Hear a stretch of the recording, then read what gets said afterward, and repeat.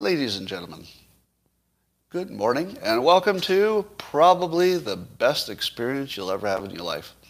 If you wait until I get through the newsy stuff, I'm going to tell you stuff that will change the world, change your life for sure, make you happier and less anxious.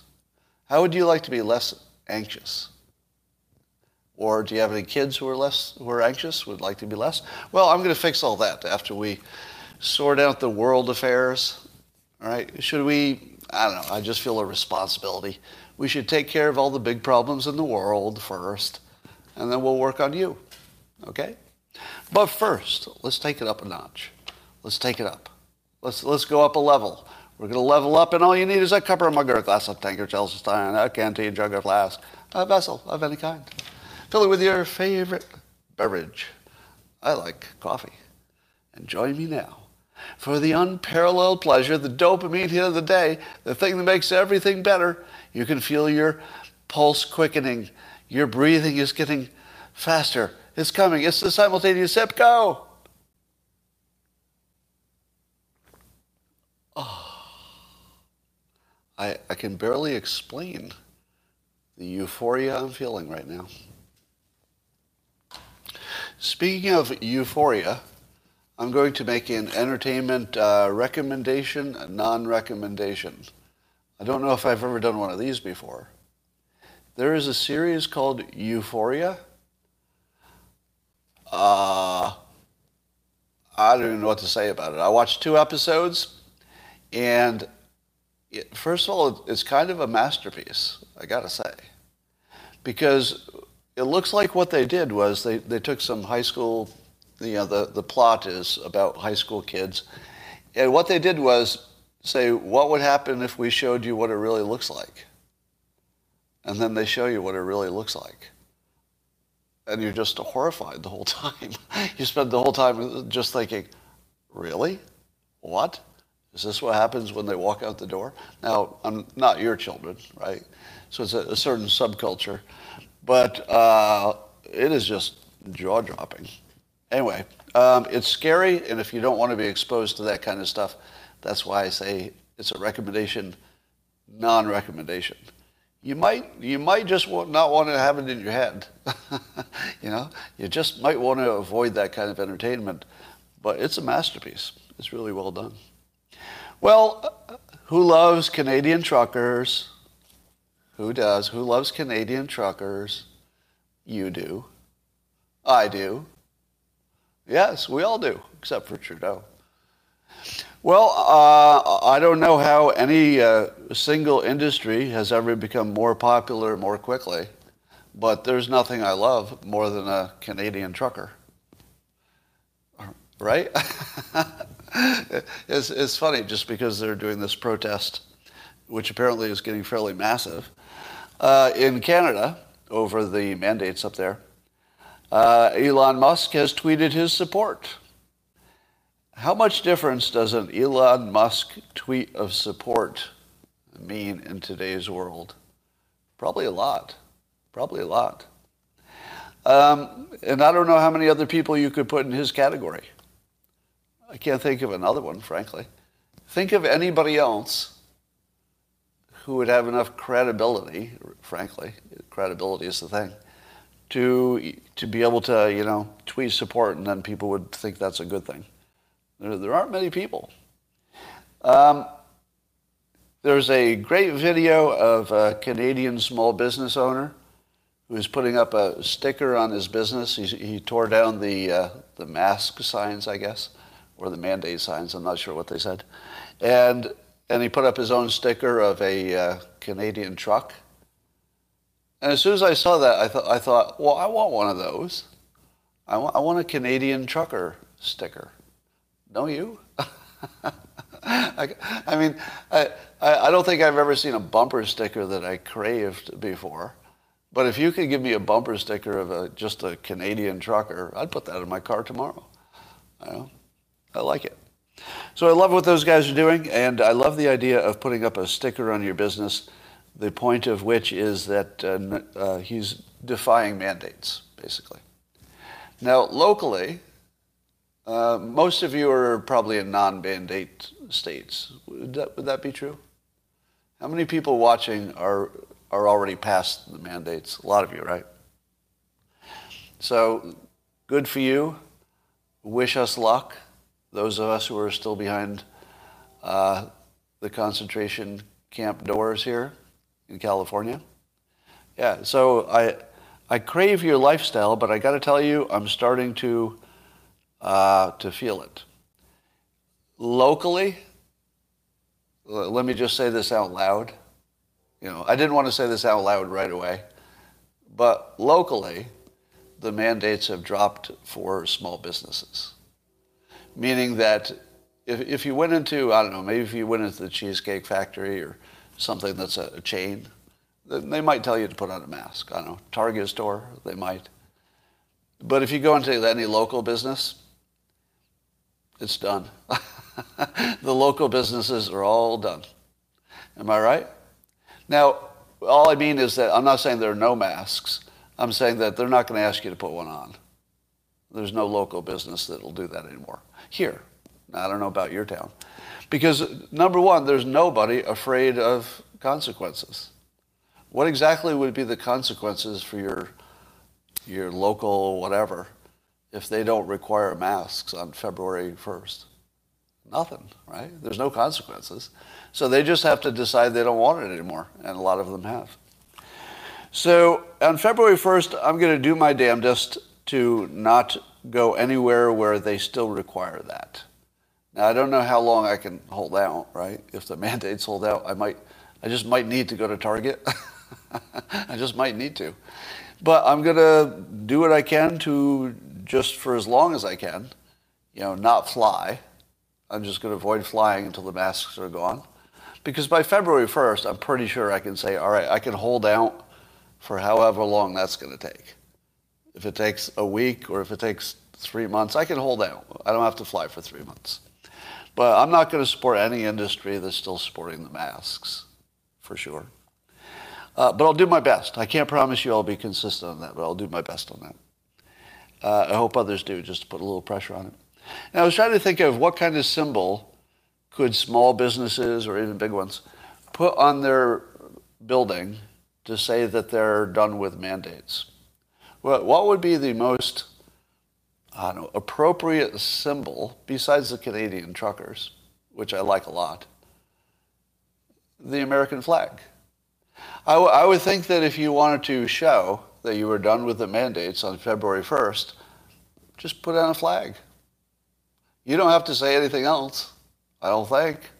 I think anybody who is aware of the February 1st date who saw an American flag on a business, or even a residence, Actually, if you have an American flag and you have a flagpole, maybe you put it out on the patriotic holidays, maybe think about it. Just think about putting it out.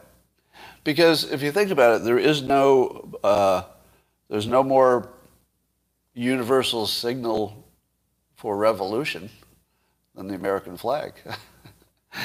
If you want a real insurrection, the American flag is a good symbol for it.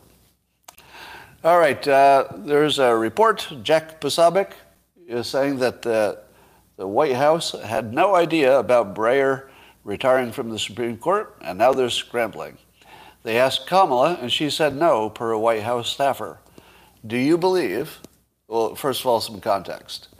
Jack Posobiec has good sources, right? So he has good sources, so that's the first part of the context. But do you believe this? That doesn't mean every source is correct, right? But do you believe that Kamala was asked if she wanted it and said no? I believe it. And here's why I believe it. Because asking doesn't mean they wanted her to have it. Asking sounds like, within a political context, they just wanted to check. Because what if she said yes? It would be kind of a disaster if she had secretly craved that position and nobody asked. So I think you just have to ask.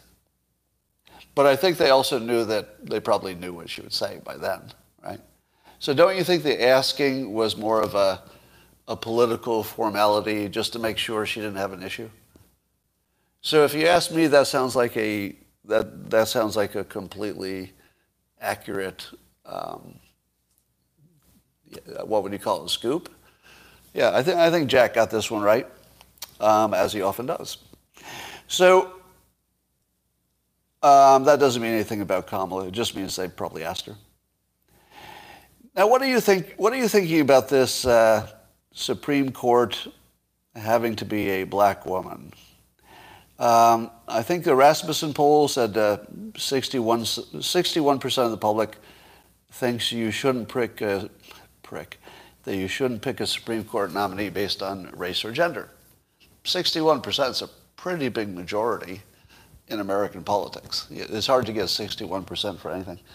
But I'll tell you, I'm a little bit of two minds on this. I'm a little bit of two minds. I've told you before that when it comes to the Republic and protecting the Republic and the system versus getting my way on a specific policy, I'll usually pick the system over the specific policy. There might be some exceptions, but generally speaking, I would do that. Now, what does it do to the system when the Supreme Court, who would be the very entity that says a business can't do this, the same entity that has ruled that a private business can't do this, you can't hire people based on race or gender, is going to be the subject of this very treatment. I mean, it's the president doing it, not the Supreme Court. But they would be subject to the same treatment. Does that look like a gigantic mistake? Let me give you the best argument to support Biden's position. Because I think if you can't do that, you're not really an honest broker, if you know what I mean. Like if you can't tell the other side's argument in a coherent way and then still say your side is the better one, you just feel like a propagandist, basically. So I'm going to give Biden his due, and here's the argument. We need to protect the system first. The entire system is having a credibility crisis. I think you'd agree. Congress, the government, experts, fake news. There's a credibility crisis of unprecedented proportion. The Supreme Court is sort of our last defense against all of that. You know, as long as we keep the Supreme Court relatively coherent and credible, the other stuff has time to work itself out in a variety of ways. But you can't lose the Supreme Court. I feel like that would just take the whole system out.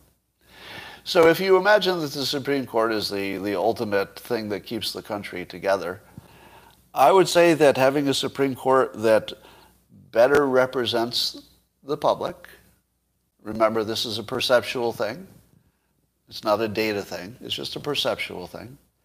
Would the credibility of the court be better if you had at least one black conservative man, and which we have, and one black conservative woman in the mix? Now, you might say to yourself, no, it makes it worse because it looks like a diversity hire. But nobody's really saying any of these people are unqualified, are they? Is there anybody on the Supreme Court that we think is unqualified? They're just people that we hate their decisions in some cases, right? I don't think any of them are unqualified. Yeah, I see the names. There's some names going by, blah, blah, blah. But, is it a coincidence that the unqualified ones are always on the other team? Seriously? Yeah, just a coincidence that all the unqualified people disagree with your opinion? I mean, maybe. I mean, you could be right, and it's exactly that. But I wouldn't automatically assume that that's what's going on. It sounds a little bit more like a little bit team play situation going on.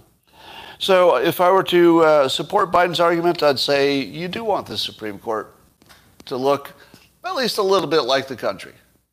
Because then whatever it comes up with is going to have that little 5% extra, we got a lot of opinions from different kinds of people.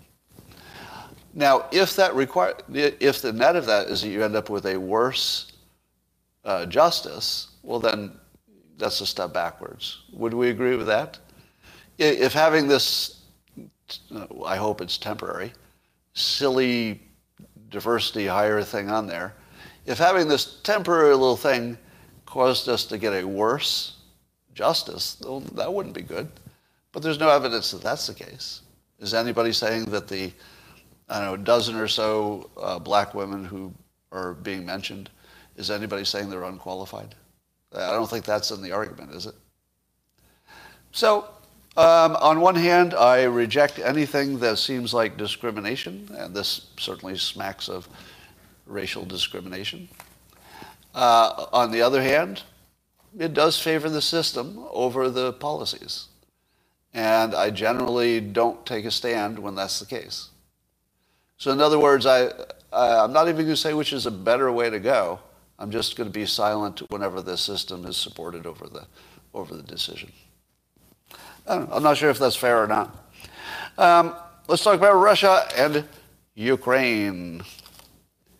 So, are you a little bit puzzled, as I am, about the way the United States is handling all of this? As in, there's something we don't know? Does it feel like that to you? And I'll give you some more context about this. You know, the few times that I've been allowed behind the curtain to see how things really run, as opposed to the public impression of how anything works, you always get such a different view. You know, from behind the curtain, nothing's the same. And basically nothing is the same behind the curtain. So why would this be different? It's sort of like the Gell-Mann amnesia thing. If every time I peek behind the curtain, I see that everything we know or thought we knew is wrong, like every time, why would this be different? Do you really think we have enough information about this whole Russia-Ukraine thing that you and I can say, let me assemble the variables as they've been reported and judge the actions of our government based on these totally accurate variables that leave nothing out? Probably nothing like that can happen. Probably there's something gigantic, or several gigantic things, or forceful people, or some money interest, or something that's going on that's big enough that's distorting this thing. But let me tell you what it looks like. This is not a claim that this is what's happening. I'm going to say that missing that variable, or variables, this is what it looks like, which is different than what it is. What it looks like is that we're intentionally suckering Putin into a limited attack. Because you know how Biden sort of let it out that, you know, we don't know what we'd do if it was some kind of limited incursion? That kind of opened the door for a limited incursion, didn't it? Sort of. You know, at least put that thought in your mind. It's like, it seems they would treat a limited incursion slightly differently than a massive incursion. So is it possible, and again, I'm just considering all the possibilities, that there's anybody in this world who has influence over our government, whether it's Biden's staff or somebody influencing them, who thinks that a limited incursion by Russia would have some benefit to them or to the United States? For example, if Russia did a limited incursion, it might not change the security situation of the world much, but at the same time, it would allow us to close down their energy markets, totally cripple their country, and probably some American energy companies would benefit. But can somebody do a fact check on that? Are there any large entities, doesn't have to be American actually, American or European, let's say, large entities, energy companies, that would definitely benefit by Russia being shut down as an energy exporter? Can you give me a fact check in the, some of you know the answer to this, right? China? Somebody says China? I don't know about that. So what I'm wondering is, do we know for sure that Russia is not going to fall for this trap? I'm calling it a trap, like hypothetically. I don't know that it's a trap. And then here's the final clue, and this is from CNN. Now hold what I've said so far, And now I'm going to add a clue. This is CNN's reporting. And it says a call between Zelensky, head of Ukraine, and Biden on Thursday should have been used to get on the same page. But the Ukrainians made it known ahead of time they would ask the U.S. president to tone down his rhetoric. Interesting.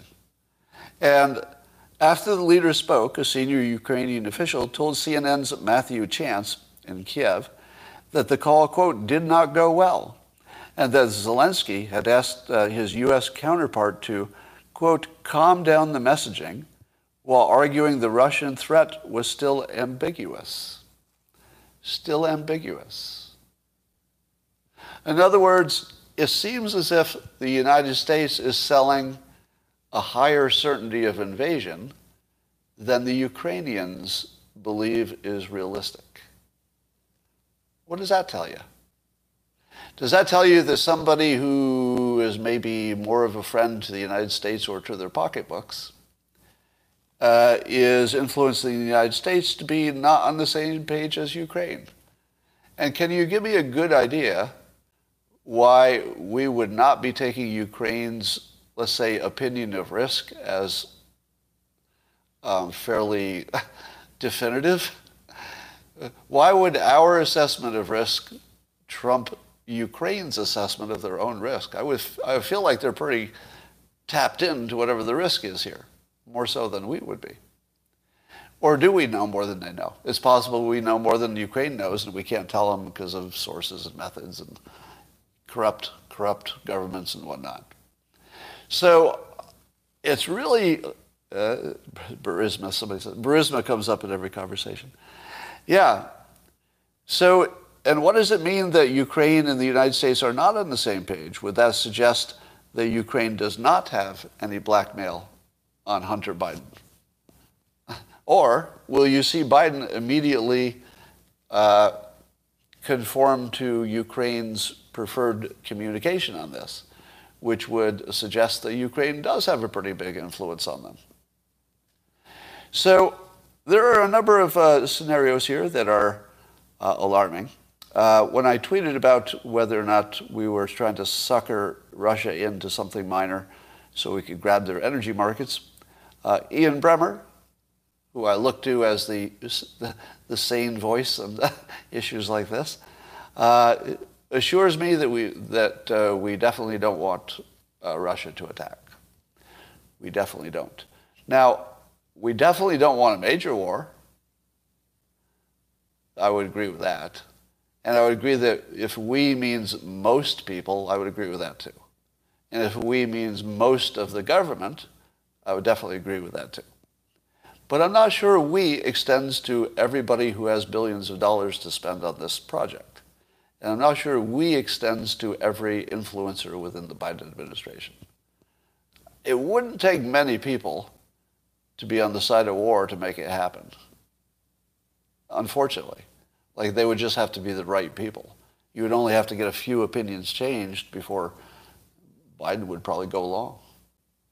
So, you remember those 17 intelligence agencies that said blah, blah, blah, and it turned out it was really one, but it wasn't even the whole agency, it was just a few people. And then it turned out that the few people were handpicked by one person. So the 17 intelligence agencies were really one person. One person could do a lot of damage. Do you know how many things have been done by one person recently? I mean, look what Greta Thunberg has done. She's one person. Look what Michael Mina did with rapid testing. There was probably one person who prevented it. There are a lot of, look what Fauci does, one person. DeSantis, one person. Joe Rogan, one person. There's a lot of one-person stuff going on here. Malone, one person. No matter what you think of him, big influence. Soros, one person. So, although one person can't control everything that there is to control, one person can definitely control one topic. And it doesn't have to be the richest. You just need, George Floyd, one person. Yeah, good example. All right. So I'd say that there's a missing variable in this Russia stuff. But I'm not going to rule out yet, despite the smarter and more well-informed Ian Bremmer saying that nobody wants it. I'm not sure that nobody wants it. I'm not sure. I think there might be a play here where we're just trying to bluff them into doing something that's bad enough that we can crush them financially and take their markets. I feel like that's the play. I don't know. Nobody thinks Russia's going to go nuclear over Ukraine. I don't think. I don't think anybody thinks that. All right. There's new numbers that suggest a growing crisis of men. So men now comprise only 40.5% of college students. What? There are 50% more women in college than men. 50% more. That's not close. And apparently one of the problems of this is that women are less likely to go to college if there aren't enough men there. I hate to say it. I didn't make that up, by the way. Innocent. As soon as you think I made that up, I'm in trouble. I'll get canceled. Nope. I'm not saying that some women go to college to get married. I'm saying I just read an article and that was one of the claims. That women say they don't want to go to college if finding a boyfriend is going to be like a struggle. I would like to admit that I chose my undergraduate college based on the male-female ratio. I thought I needed an edge, so I chose a nursing school. It wasn't just a nursing school, it had a lot of majors, but it was famous as a nursing school, so it had a high percentage of nursing students. And I thought, what could be better than having a college that has not only extra women, but they're nursing students? I mean, I figure I needed every advantage I could get. I need the ones with lots of empathy. The ones who say, oh, you're not that sexy, but you do look a little sick. Can we spend some time together? So that was my strategy, and I think it worked brilliantly. So anyway, men are failing everywhere.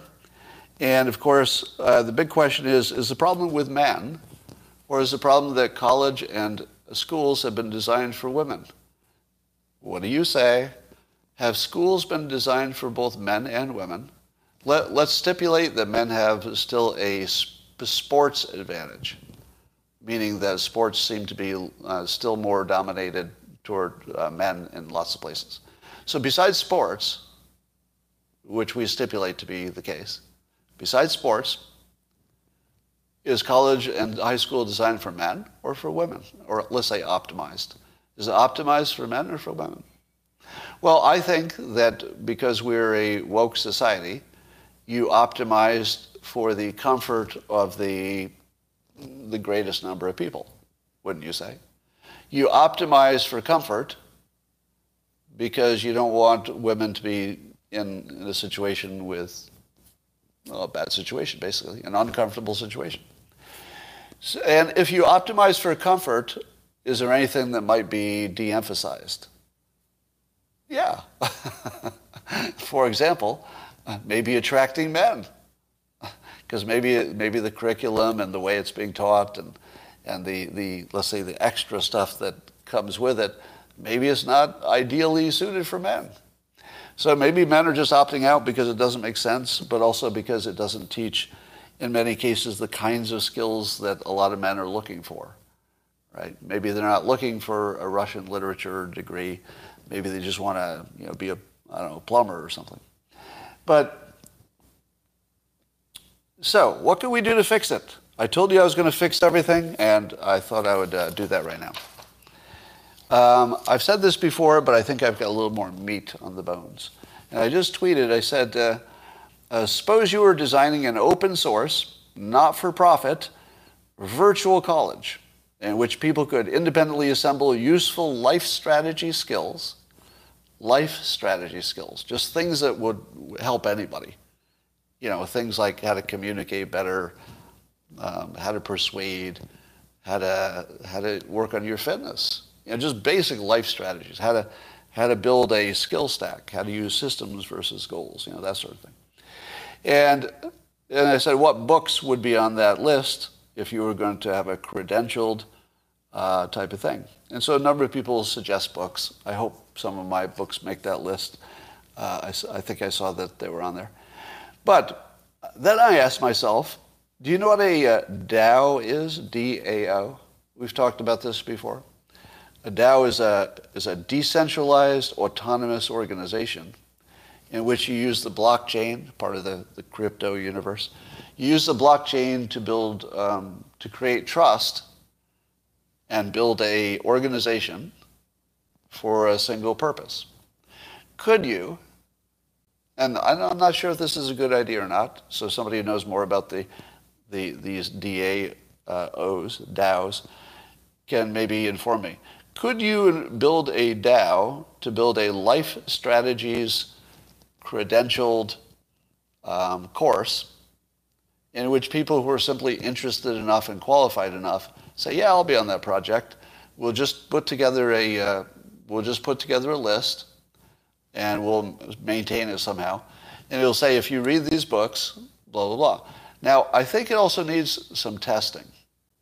Could you create a way to do a quick enough test that you would say you would know that somebody read my book?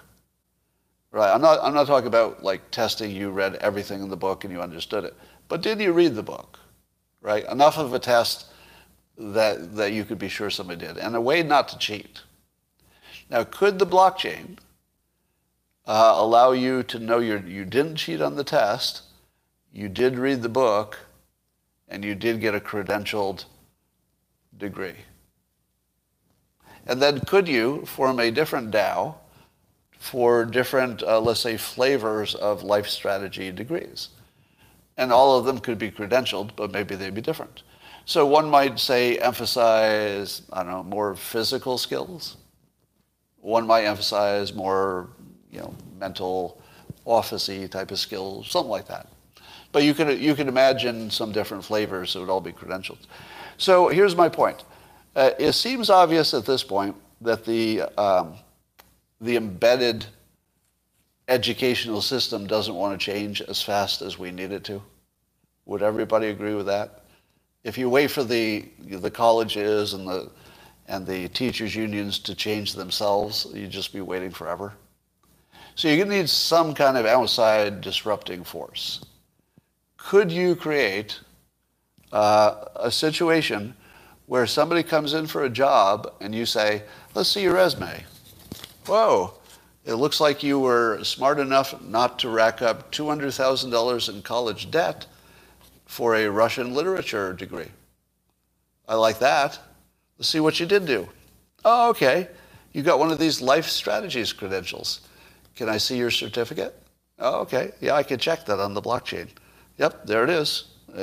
Our HR can check that, and sure enough, you do have a degree in life strategies. Well, I mean, is that good for us? We train you in the actual job, so we're going to train you how to do the specific job, but let's see if you're trainable. Let's see, you've learned communication, you've learned public speaking, you've learned persuasion, you've learned how to build a skill stack, systems over goals, you've learned, and then I just go on. Who do you want to hire? Yeah, who do you want to hire? This is a trainable, curious person. Somebody who has the skills to learn a skill, right? Do you have the skill to learn a skill? That's all I care about. I'll train you the specifics. Keep in mind that unless you're something like let's say, lawyer, doctor, engineer, a few other fields, a lot of your stuff becomes obsolete in a year anyway. Even having experience isn't what it used to be, because who's experienced in the newest field. All right, so that's my first idea, is to fix all of education by some kind of open source. I'm not sure if crypto needs to be part of it, but maybe somebody smarter can say, yeah, that would be a good component. Number 2, here is my single biggest happiness tip, which will be followed by a few more. The best way to be happy is to match your energy to your schedule. And here's what I mean by that. And by the way, some of this comes from my book, How to Fail at Almost Everything and Still Win Big. Suppose I said, how would you like some delicious food? And I'd say, I love delicious food. Yay. And then you say, all right, we're going to do it right now. And I say, oh, I actually just ate. So how much value would delicious food be to me if I just ate and I'm full? Well, none.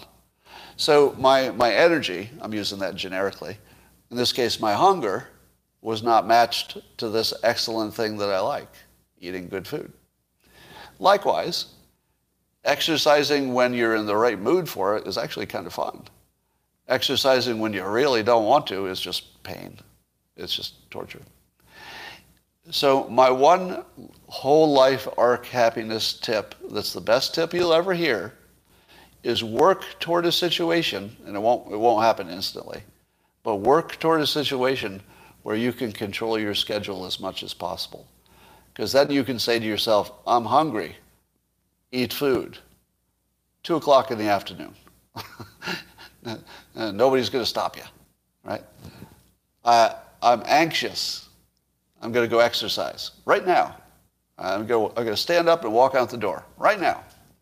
The moment you can match your exact energy and need to the thing that satisfies it, your happiness level is going to go through the roof. I reminded myself of that yesterday by taking, and this is uncharacteristic for me, I don't usually take a block out of my day and just say, this is just for me. Like I'm always doing something for somebody or something I committed to or something. So typically I'm going from one thing I have to do to one thing I have to do. And even with my schedule, and I have a lot of flexibility, but even with my schedule, there's a limit to the flexibility. But in that 2 hours or so, in which I just said, I'm just going to do whatever my energy wants me to do, and then I did that. I can't tell you how good that felt. Just matching my exact schedule to my exact energy, just through the roof. Now, just make sure you do that. Don't save all of your leisure for a vacation. Don't save it all for a vacation. Sometimes you just got to carve out a time to do the thing that you want to do during that exact time. See how it feels. All right, next thing. It has been said of me many times, and I believe it's true, that I'm unusually good at handling pressure. Has anybody noticed that about me? I'm not sure if you can tell from a distance. But do I seem like I'm good at handling pressure? I would be interested in your subjective evaluation. Now, you do see me blow up and stuff, and if anybody doesn't know it, if I allow myself to lose control on the live stream, it's because it's part of the show. You all get that, right? You all get that if I were not doing the live stream, I wouldn't be cursing at somebody and, and shouting and being a madman. It's just part of the entertainment. If you didn't like it, I wouldn't do it. The moment the audience no longer wanted to see it, I'd be like, oh, okay. It would be easy to control. All right, so here's my point. In my own opinion, I think that I'm unusually not susceptible to pressure.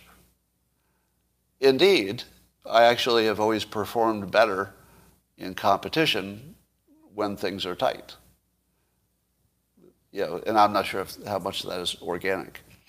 But I will tell you this. I have spent most of my life working on that like it's a life skill of maximum importance. Let's say if you were to compare my nervousness level to yours at age 11. At age 11, pretty much a nervous mess. And it made me unhappy pretty much all the time. Nervous mess. And so I realized at that point that if I didn't make it my full-time job to figure out how not to be stressed as shit, I would just be stressed forever and it wouldn't matter what else was happening. Even if everything else went well, I was still going to feel like crap if I didn't figure out how to get out of my own head. So I'm going to teach you how to get out of your own head, and I'm going to tell you why everybody in this generation has an anxiety problem. You've noticed, right? Everybody has an anxiety problem, mostly younger people. And if you're above a certain age, you probably don't. Have you noticed that? Above a certain age, you probably don't have an anxiety problem. Below a certain age, oh, you have one. Oh, you got one. Yeah. So let me tell you what's different about, when I was young versus when somebody's young right now. You know what's different? Everything that affects your anxiety. Everything. Everything that affects your anxiety is worse, like way worse. Let me give you an example. Let's see. Do you think that kids get outdoors as much as we used to? We, meaning anybody in my age group. No. There's no way in hell the kids get outdoors. Is getting outdoors correlated with your anxiety? Yes. Yes. It's super correlated. Like really, really strongly. If you don't get outside, you're not going to feel as well. Right? And there's a big difference. How about complexity? When you're around a lot of complexity, does it make you anxious? It does. It does, because it's like too much work, right? Is life more complex? Yes. By what? Order of magnitude? It's not even close. So of course they have more of a challenge. How about, is it easier now to compare yourself to others? Oh my God, yes. When I was a kid, the only person I could compare myself to was somebody on the one channel of television that came in well, and the 25 people I knew personally. That's it. Now you're comparing yourself to the whole world and filters, and of course, all that. How about family cohesion? Less, right? There's less. How about addiction? More, right? So even if you're not the one who's addicted, how many people have an addict in the family? Mother, father, sibling? A lot.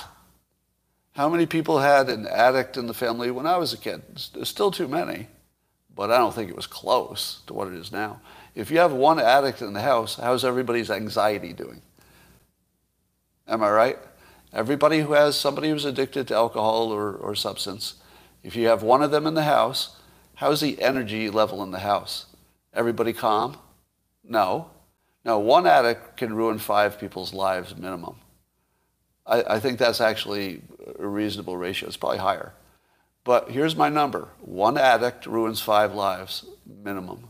Somebody's saying 10, and I think you're closer to it. I think 10 is closer. One addict ruins 5 lives minimum. Minimum. So that's different. How about more fake news scaring the shit out of you? Yes, that's different.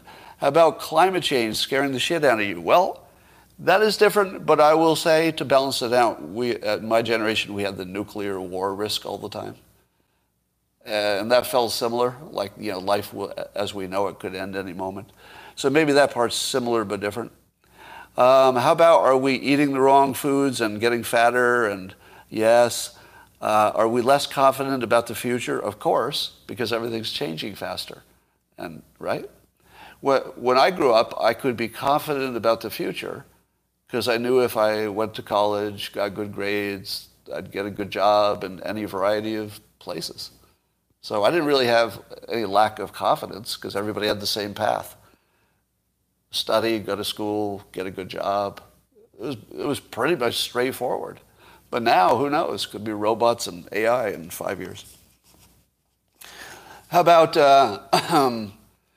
how about being less self-sufficient? I would argue that a 14-year-old in my generation could successfully run a small business. Is there anybody my age or older who would disagree with me? In my generation, a 14-year-old could successfully, and did, and in fact, I know people who did exactly that. I know somebody well who ran an entire bowling alley at 14. It was something his father built and owned, but then his father had, his career went somewhere else. And so he just said, well, I can either sell this thing or you can be in charge of it. He was 14 years old. He said, oh, okay, I'll run it. And then he ran his business at 14. Later started his own large business, sold it for millions. Do you think that running a business at 14 helped him become an entrepreneur later? Yeah. That kind of builds your confidence, doesn't it? Now here, just for a joke, imagine a 14-year-old today running a business. I'm sure there's still some, but it's almost like a joke, right? It's a complete difference in how self-sufficient you are. A 14-year-old back then would not know how to do things, but would know how to figure it out. We'd just ask somebody, figure it out. But we'd have the confidence that we could figure it out. So all of those things are wrong. And here's my tip for fixing it all. Do you remember have you ever been taught that happiness comes from within? Have you ever heard that saying? Happiness comes from within. Were you taught that when you were young? Yeah, if you just seek within, find out who you really are, follow your dreams, follow your passion. So, for sort of an internal process that you could find happiness. That might be the worst advice ever given. It's the worst advice. There's no happiness within. It's not in there. Don't look for it. It's not in there. Your brain is just a recipient of inputs. You just change the inputs. Happiness is without. Happiness will come to you by doing the right things externally with your body. Take your body outdoors. Don't look within your skull. Go outside in the sun. Walk around. Happiness is not in your head. It's in your fucking stomach. Don't eat shit and then tell me you're unhappy. Maybe it's because you ate shit all day. Maybe that made you unhappy. I don't know. I just did a little experiment in the last month where I tried to really clean up my eating. My allergies went away. I mean, seriously. I mean, I have pretty much permanent allergies all the time. All I did was say, for a month, I'm just going to really just eat really clean. I mean, as much as you can in the modern world. My allergies went away. And yes, I do have allergies in the winter and all year round, normally. So did I find happiness within? No, it was on my plate. Happiness is on your plate. It's out there. Did I find happiness within, or did you have some good sex? Did you meditate? Did you do some yoga? Did you get some exercise? Did you put your phone down at 9 p.m. instead of playing with it at 2 p.m. and do all the wrong things to sleep? Have you spent 10 minutes Googling what it takes to have good sleep habits? Number one, go to bed about the same time every night and wake up about the same time. Actually, the waking up is more important. Right? When I was 11 and I realized that my anxiety level somewhat biologically was through the roof, I said to myself, my number one job is that. Every day I'm going to work on figuring out how the fuck to stop worrying about everything. And I did. I exercised in every way you can, sports. I learned meditation when I was in high school. I became a hypnotist in part to use self-hypnosis, which is very effective, in the same way meditation is. And I've spent all of my adult life studying every skill that could give me any angle on how to make my anxiety less, which is related to your entire health, right? The whole thing is wrapped up in your whole health. And so, do not shortchange yourself. If you want to know what your priorities ought to be, and I say ought in terms of best outcome for all people. Usually, best outcome, is usually for one person at other people's expense. But here's the best outcome for all people. Take care of your anxiety first, which means taking care of your health, right? I could have said, take care of your health first, but your health isn't like the concept that's bothering you. It's your anxiety that's bothering you. Make it your full-time job to figure out anything you can do to make that go down, and do it without drugs if you can. The exception is weed. Weed works for some people, and it's just a positive. In my life, it's just a positive. That doesn't mean it would be for you. I think maybe 1 in 5 people could say that for sure. at most. So you have to find your way. Like there's no one thing that I'm going to tell you that's going to work for you. You got to find the system that gets you outside. You got to find the system that lets you eat right. By the way, that's my book teaches you how to do that. How to fail at almost everything and still win big. But do not allow yourself to think it's something happening inside your head. It is not. All right, so that is your lesson on happiness. Make it your full-time job. Now, how do you know when somebody's having cognitive dissonance? And how do you know it isn't you? Now, I've told you before, so I'm going to add something to things I've said before. I've told you before, the first way is look for the trigger. All right, because somebody needs to do something that's, or be in a situation in which their self-image is challenged, or they've been proven wrong in public. Those are the triggers. Now, suppose you're not sure who had the trigger. Maybe you think, oh, I think you had the trigger. And then the person you're pointing at says, I'm not so sure. I think you're the one with the trigger. How could you further figure it out if the trigger doesn't answer the question? Well, I would say that one of the ways, and not 100%, is how people have prepared for the trigger. How prepared were you to be wrong? Because that'll really tell you something. And let me give you my example.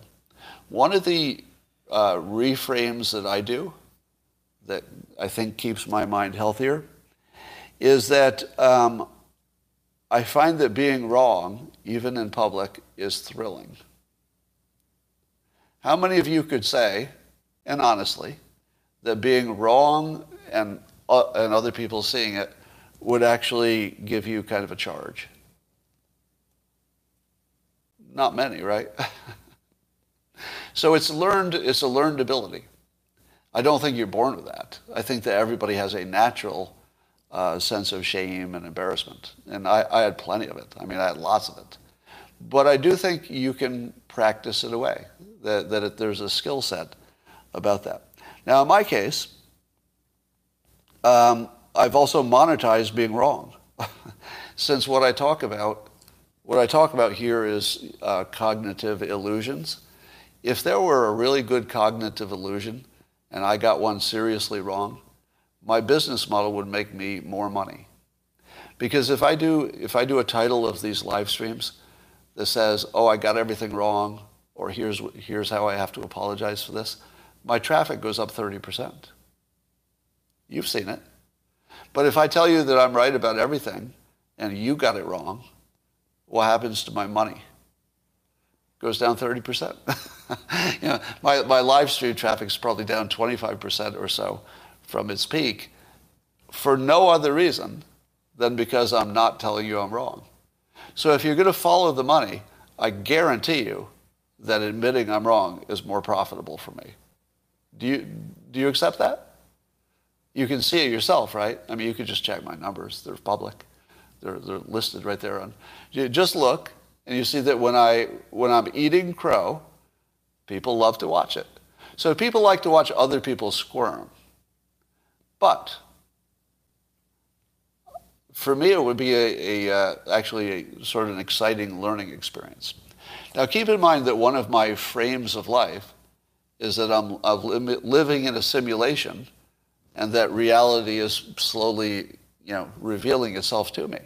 So anytime reality feels like it comes from behind a curtain and then reveals itself to me, and I find out how blind I was to something, I kind of like it. So, while nobody likes to be proven wrong, I do have a business model that supports it. And I can think of lots of examples where I thought, whoa, I was so wrong about that, and said it in public, and I was fine. I also know that I survive it just fine, being wrong. How many times have you seen me be wrong? And here I am. I'm still here. There's no difference. I have trained myself by being wrong enough in public, embarrassing myself enough in public, and finding out that I wake up the next day and breakfast tastes exactly the same. I'm like, well, let me test this theory. A lot of people think I'm wrong, and they hate me right now. Okay, let me taste my coffee. Same. It's the same. You think something's going to be different because you're embarrassed or because somebody has a lower opinion of you, but it's really not. It's really not. Things are just the same. And once you realize that other people's opinions, here's another reframe for you. I'm starting to work on a book on this topic, which is why I'm thinking about it a lot. One of the reframes for you to avoid criticism or the impact of criticism is to remember that somebody else's opinion of you is a chemical reaction happening in the brain and the skull, I like to say, inside the skull of a stranger who's not even in the room. It's a microscopic chemical attraction or a chemical reaction, and electrical, I guess, happening in the skull of somebody who's nowhere around. Like, I don't even know where that is. And even if I were there, the chemical little reaction would be so small, I couldn't even detect it. And that's the thing you're worrying about. Tomorrow, your coffee will taste the same. When you're on your deathbed, here's another reframe. Here's another reframe. Every time something like that bothers you and you know it's small ball, you're saying to yourself, I know that's small, but man, that bothers me. Oh, God. It's small, I get it, but man, that's bothering me. Just think about your last breath. You're on your deathbed. Are you going to be thinking about that? Is that going to be in the top million of things you're going to think about on your last day on earth? Nope. Nope. So don't worry about it now. Let it go. All right. So those are your reframes for the day. I believe that we've solved or put into motion a solution to education, the high cost of college. I believe that will also get rid of systemic racism, as it is mostly present in the public schooling system and the teachers' unions supporting it. Once we have everybody trained and no longer trained to be racist, we will have the strongest, most powerful country that ever existed. I'll tell you what China doesn't see coming. They don't see talent stacks and systems over goals, something that has swept America and made people who used to be pretty good at doing things into people who are great at doing things. Do you think that this reframing stuff and the systems over goals doesn't work? I'm going to prove it to you right now. In the comments, both locals on YouTube, tell me how many of you have recently quit drinking. Go. I'm not going to say anything. If you're listening to this, I'm not going to say what's happening right now. Look at the comments. Now, YouTube, you're a little bit slower, but let me just say that the locals people are incredible. Oh, my God. I've never seen so many people say they quit alcohol. Here comes YouTube, coming online. YouTube. Now, let me ask you this. Do you think that the representative sample of other live streams would have this many people who quit alcohol recently? Ask yourself. Do you think any other live streams would have this many people immediately saying, I quit alcohol? Yeah, this reframing stuff is powerful. When I told you that alcohol is poison, and I repeat it all the time, that's the reframe. If you think alcohol is a beverage, you're fucked. Let me be clear about that. If your idea of alcohol is that it's a beverage, you're fucked. You're just fucked. It's poison. Now, it is poison that feels really good, and I've greatly enjoyed the times that I've used it. Greatly enjoyed it. Had terrific times. But it's poison. Let's not kid ourselves. So if you want to drink less, just think you're taking poison. It's just you decided you won't take that much of it, so you think you'll survive. But that little bit of a reframe, it'll work on you over time. And over time, you'll find that it's easier to quit if you want to. I'm not saying you should. Not saying you shouldn't. You're free people. But this is powerful stuff. And I will talk to you tomorrow.